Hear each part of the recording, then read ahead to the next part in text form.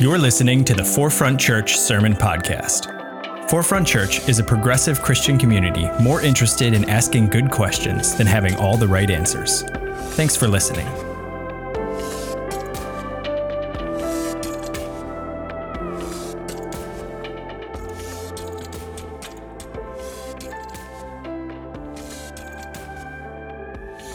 Good day, everyone. As Rachel said, I'm Venida. My pronouns are she, her, hers. I am thrilled to be able to share today's sermon. Thank you for being here as a part of our worship experience. This is our 5th week within our Lenten series as we are journeying in the wilderness, up to Good Friday, up to Resurrection Sunday.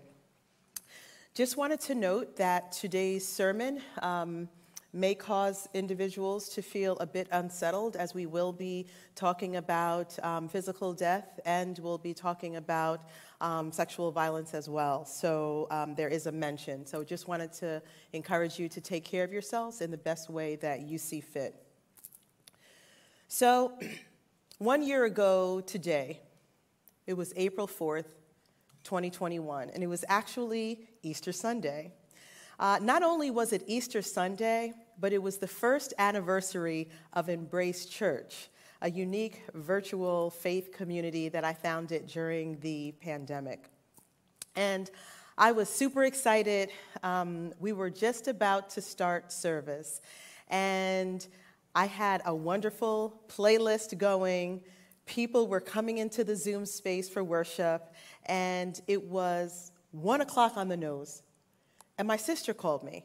And when I saw her call coming through, I'm like, why is she calling me? She knows that church is about to start at 1 o'clock. So I pick up the phone, and she called to share the unthinkable, the unimaginable. Our oldest sister, Virginia Lynn Janti, had been found deceased in her home. And I was in shock. However, I couldn't react in the way that I wanted to because we were just about to start service. I told Todd we had a moment to just embrace and feel sad and then try to figure out what we were going to do. Was I going to cancel service? Would I tell the congregation at that point or wait till later? Should we drive up to Spring Valley to her home as next of kin? There were so many questions. And I knew that Jenny, as we fondly called her, had health challenges. However, we did not expect her to pass away. So I stayed in my shock for a moment and then decided that we would move forward with service and we would tell the congregation afterwards, which is what we did. And we let everyone know during our time of fellowship, and then we made our way to Spring Valley to claim her body. We're talking today about being grounded in and through grief. So it was a time of great loss for me because it was the first time I had ever experienced the loss of a sibling. Can you relate to mourning the loss of a loved one, or can you relate to a loss of any kind? Maybe losing a job, losing a friendship, losing a community of faith like a church that you were attached to, losing your lead pastor, losing that phenomenal employee, losing some power and privilege as you continue to address issues of inequities. On Friday night, when folks were over for Lent Connect, we shared our culture and we just really had a good time. And some individuals talked about their individual losses, family members who'd passed away, some recent, some in the past. However, the weight was still heavy and they still were grieving. Here, as a community of faith, we've been able to mourn together. Back in October, for those of you who might be new to our faith community, we experienced a great loss. Pierre Colas, who was the beloved husband of our worship pastor, Angela Lockett Colas, passed away suddenly and I do have permission from Angela to be able to share today. Pierre was such a faithful member of this church. He was here at 8 o'clock. He helped train Todd on the chairs. He was in the video that you all saw last week.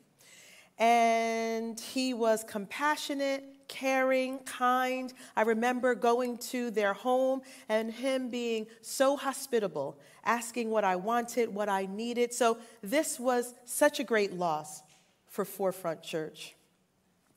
And not only was he a husband and a church member, he was a father, a brother, a son. So while we continue to mourn the loss of our dear friend Pierre, we are encouraged by all the things he did to ensure that Forefront had what it needed and was served in the best way possible. So he left a legacy for us of love and of service. Sometimes when we experience a host of different emotions during our times of loss, it's hard to deal with a lot of the feelings that we're struggling with. However, I would encourage us to be open to whatever feelings we are confronted with. When I found out about my sister, I felt numb and I couldn't react in that moment because it was time to have church.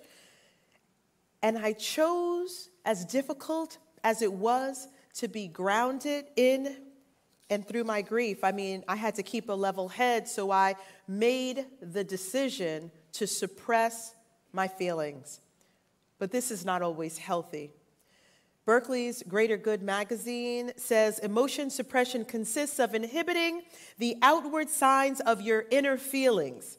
Studies have shown that suppressing emotions actually endangers your health and well-being, both physically and psychologically. Emotional suppression, having a stiff upper lip or sucking it up or being so dignified you can't express feelings, it might decrease the outward expression of emotion, but not the inner emotional experience. In other words, suppression doesn't make the emotion go away, just stay inside you, causing you more pain. The best way that I was able to take care of myself in that moment and to take care of Embrace Church was to focus on the resurrection of Christ and to focus on the anniversary and the worship experience that we were celebrating that day. This is what helped to make a difference during my grief. There was a time during Jesus' ministry that he also experienced a loss, the loss of a very dear friend, Lazarus. So Lazarus lived in Bethany with two siblings, Martha and Mary, and some of you might be familiar with the story of Mary, who poured oil, costly oil, on Jesus. And then Martha and Mary, some may remember, if you know the story, entertained Jesus. They were inviting him over for dinner, and Martha was the one who was busy trying to make sure everything was in place, and Mary just sat at Jesus' feet, and Martha got annoyed at her sister. And isn't that how it is sometimes when we're experiencing grief? Sometimes we just maintain this level of busyness so that we don't have to think about what it is we're struggling with and going through. And then sometimes others of us will just spend some quiet time at the feet of Jesus. So let's look at our scripture today in John 11, starting with verses 4 through 7. When Jesus got the message, he said, "This sickness is not fatal. It will become an occasion to show God's glory by glorifying God's Son." Jesus loved Martha and her sister and Lazarus. But oddly, when he heard that Lazarus was sick, he stayed on where he was for 2 more days. After the 2 days, he said to his disciples, "Let's go back to Judea." So Jesus, as a beloved friend, did not immediately drop everything and rush over to see him. He waited 2 days. When we are in distress, when we are troubled, when we are experiencing challenges because of loss and despair and social iniquities and all the isms that we deal with every day, we want help immediately. We want to have some sort of response right away.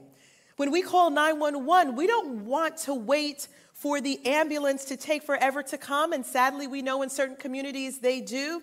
We want that 911, we want that ambulance to come right away. These sisters were looking for Jesus to come sooner than later. But Jesus operated on Jesus' schedule. Jesus had something else in mind because he knew that this sickness would not end in death, but it was for God to get the glory.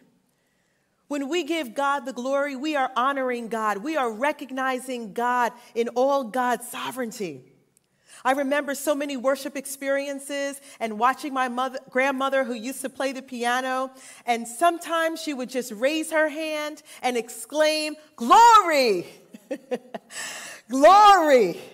Because she was honoring the God that she served. And it was wonderful just to see her recognize God in this way. This was all for the glory of God. So when Jesus decided to go back to Judea, there is apprehension on the part of the disciples. They're like, "Yo, Jesus, the last time you were there, they were kind of sort of throwing stones at you. So you kind of sort of risk, getting hurt. So we're a little nervous about going back, but, if you want to go, that's fine." They had a realistic concern for their safety because of what happened before. And Jesus had to let them know, "Our friend Lazarus has fallen asleep. I'm going to wake him up." The disciples said, "If he's gone to sleep, he'll get a good rest and wake up feeling fine." Jesus was talking about death while his disciples were talking about taking a nap. Then Jesus became explicit. "Lazarus died, and I am glad for your sakes that I wasn't there. You're about to be given new grounds for believing. Now, let's go to him." When Jesus arrives in Bethany, Lazarus has already been dead for 4 days. There are friends who are there to support Mary and Martha. They're expressing their condolences. They're expressing their sympathy. And then they hear that Jesus is coming. And Martha is the first to go out and greet him. And she says, "Rabbi, if you'd been here, my brother wouldn't have died.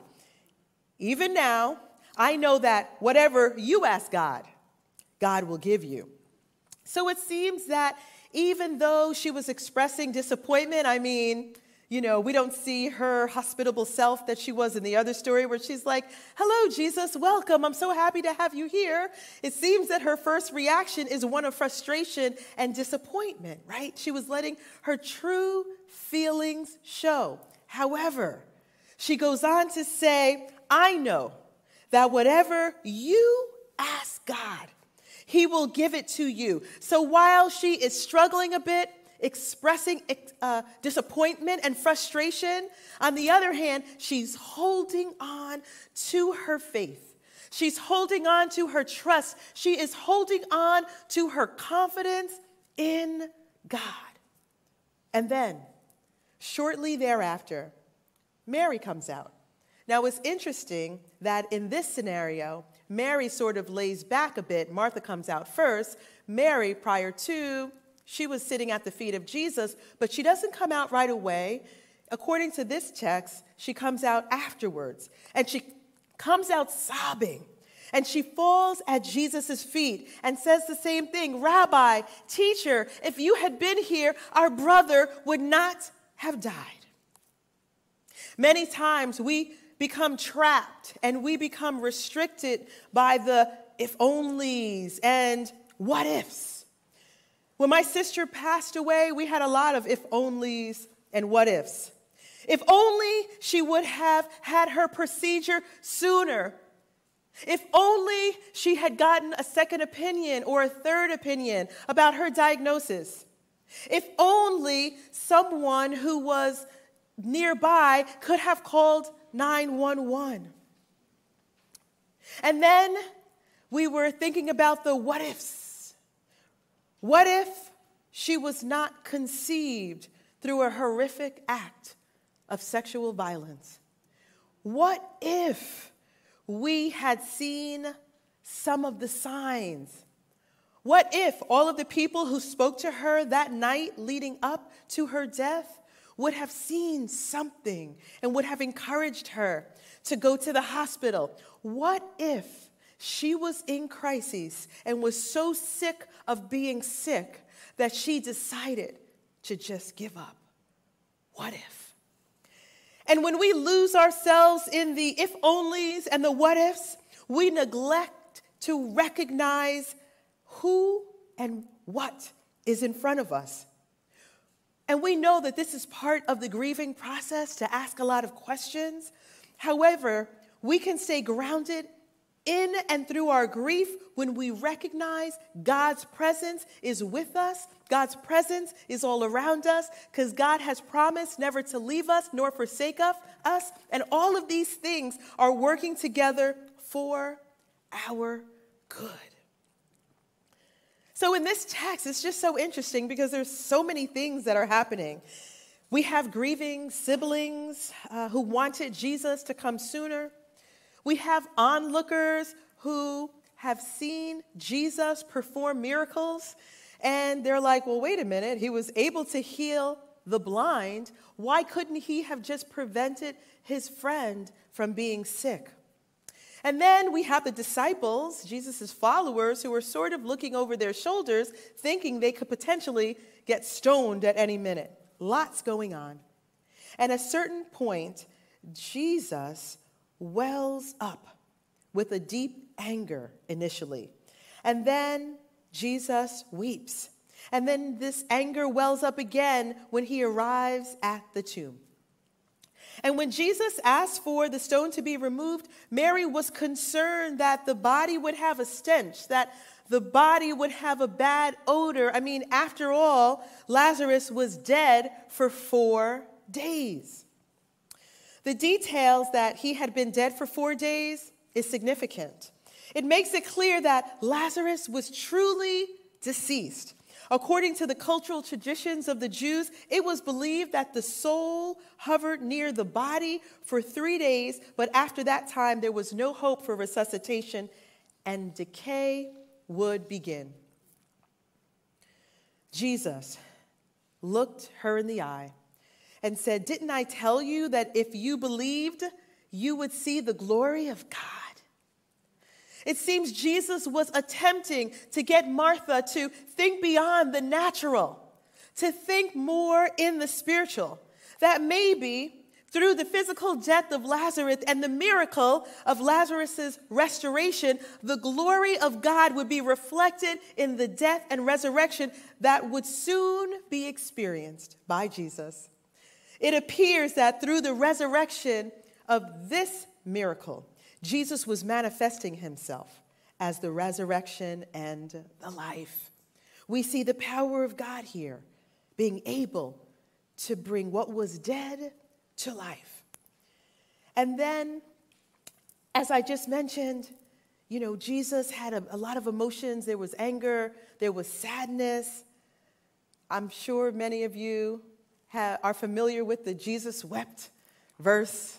Maybe some of you shared it as I did as a child when it came time for scripture shower. If you couldn't think of anything else to say, come on, you said Jesus wept.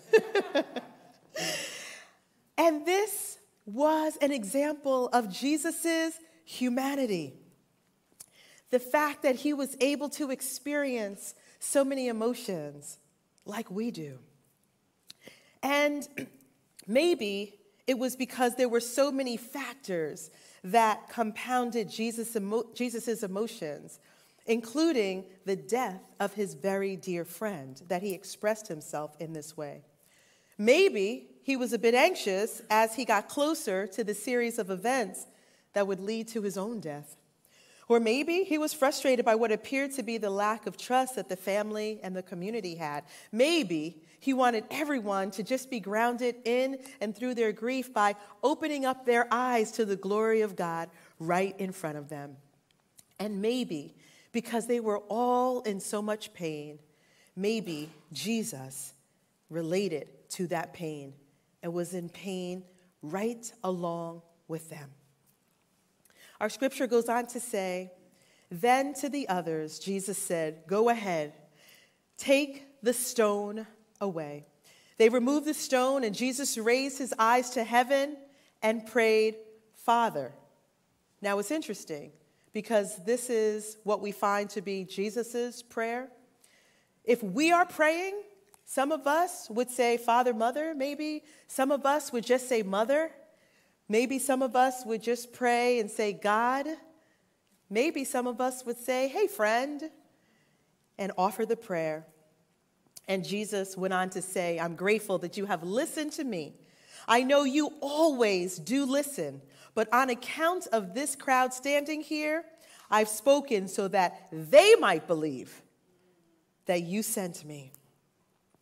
Then he shouted, Lazarus, come out. And he came out, a cadaver, wrapped from head to toe, with a kerchief over his face.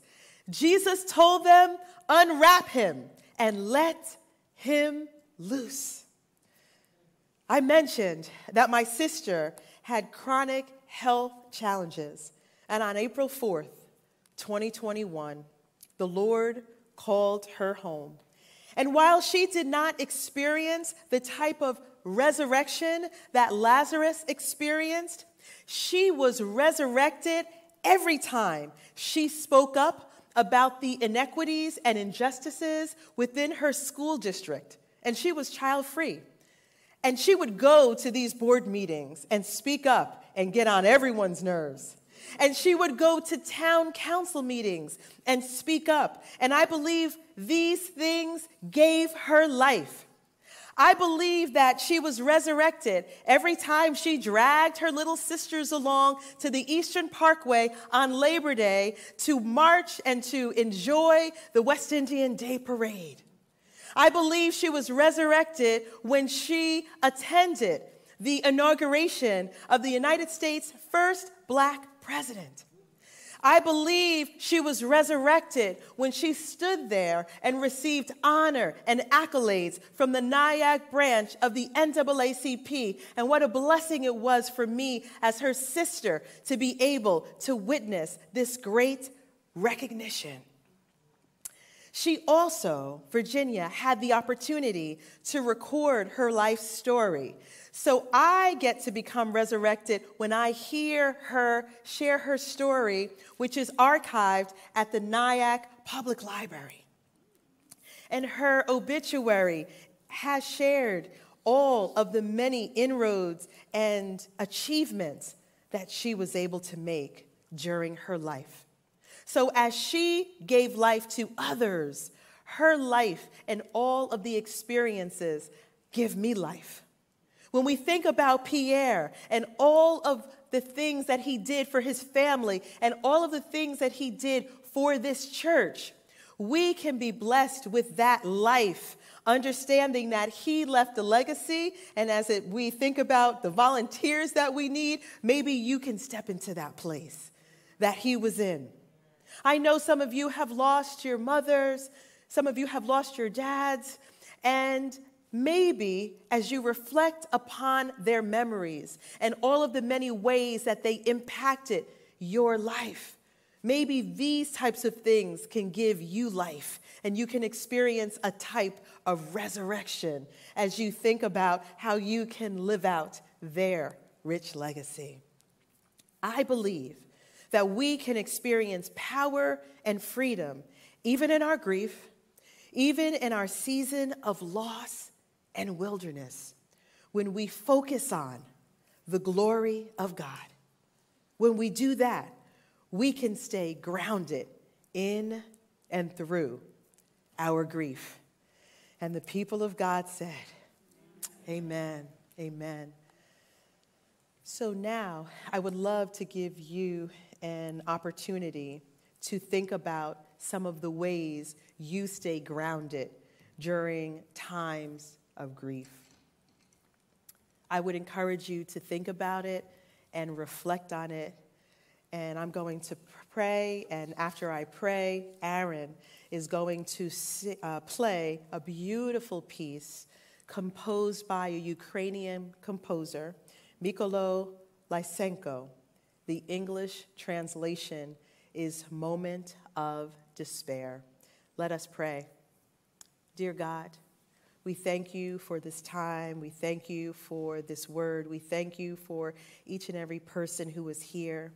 We know that so many of us have experienced so many types of loss, and we know that during our time of mourning and grieving, you are with us, and you continue to strengthen us. Help us continue to focus on you. Help us continue to know that we can experience your resurrection power, and help us to remember that you are with us always. In Jesus' name, amen.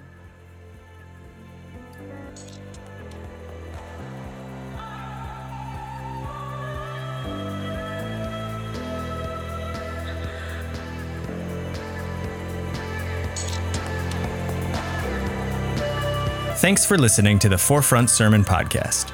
To learn more about Forefront and how we're ushering in the next 500 years of Christianity, visit forefrontchurch.com.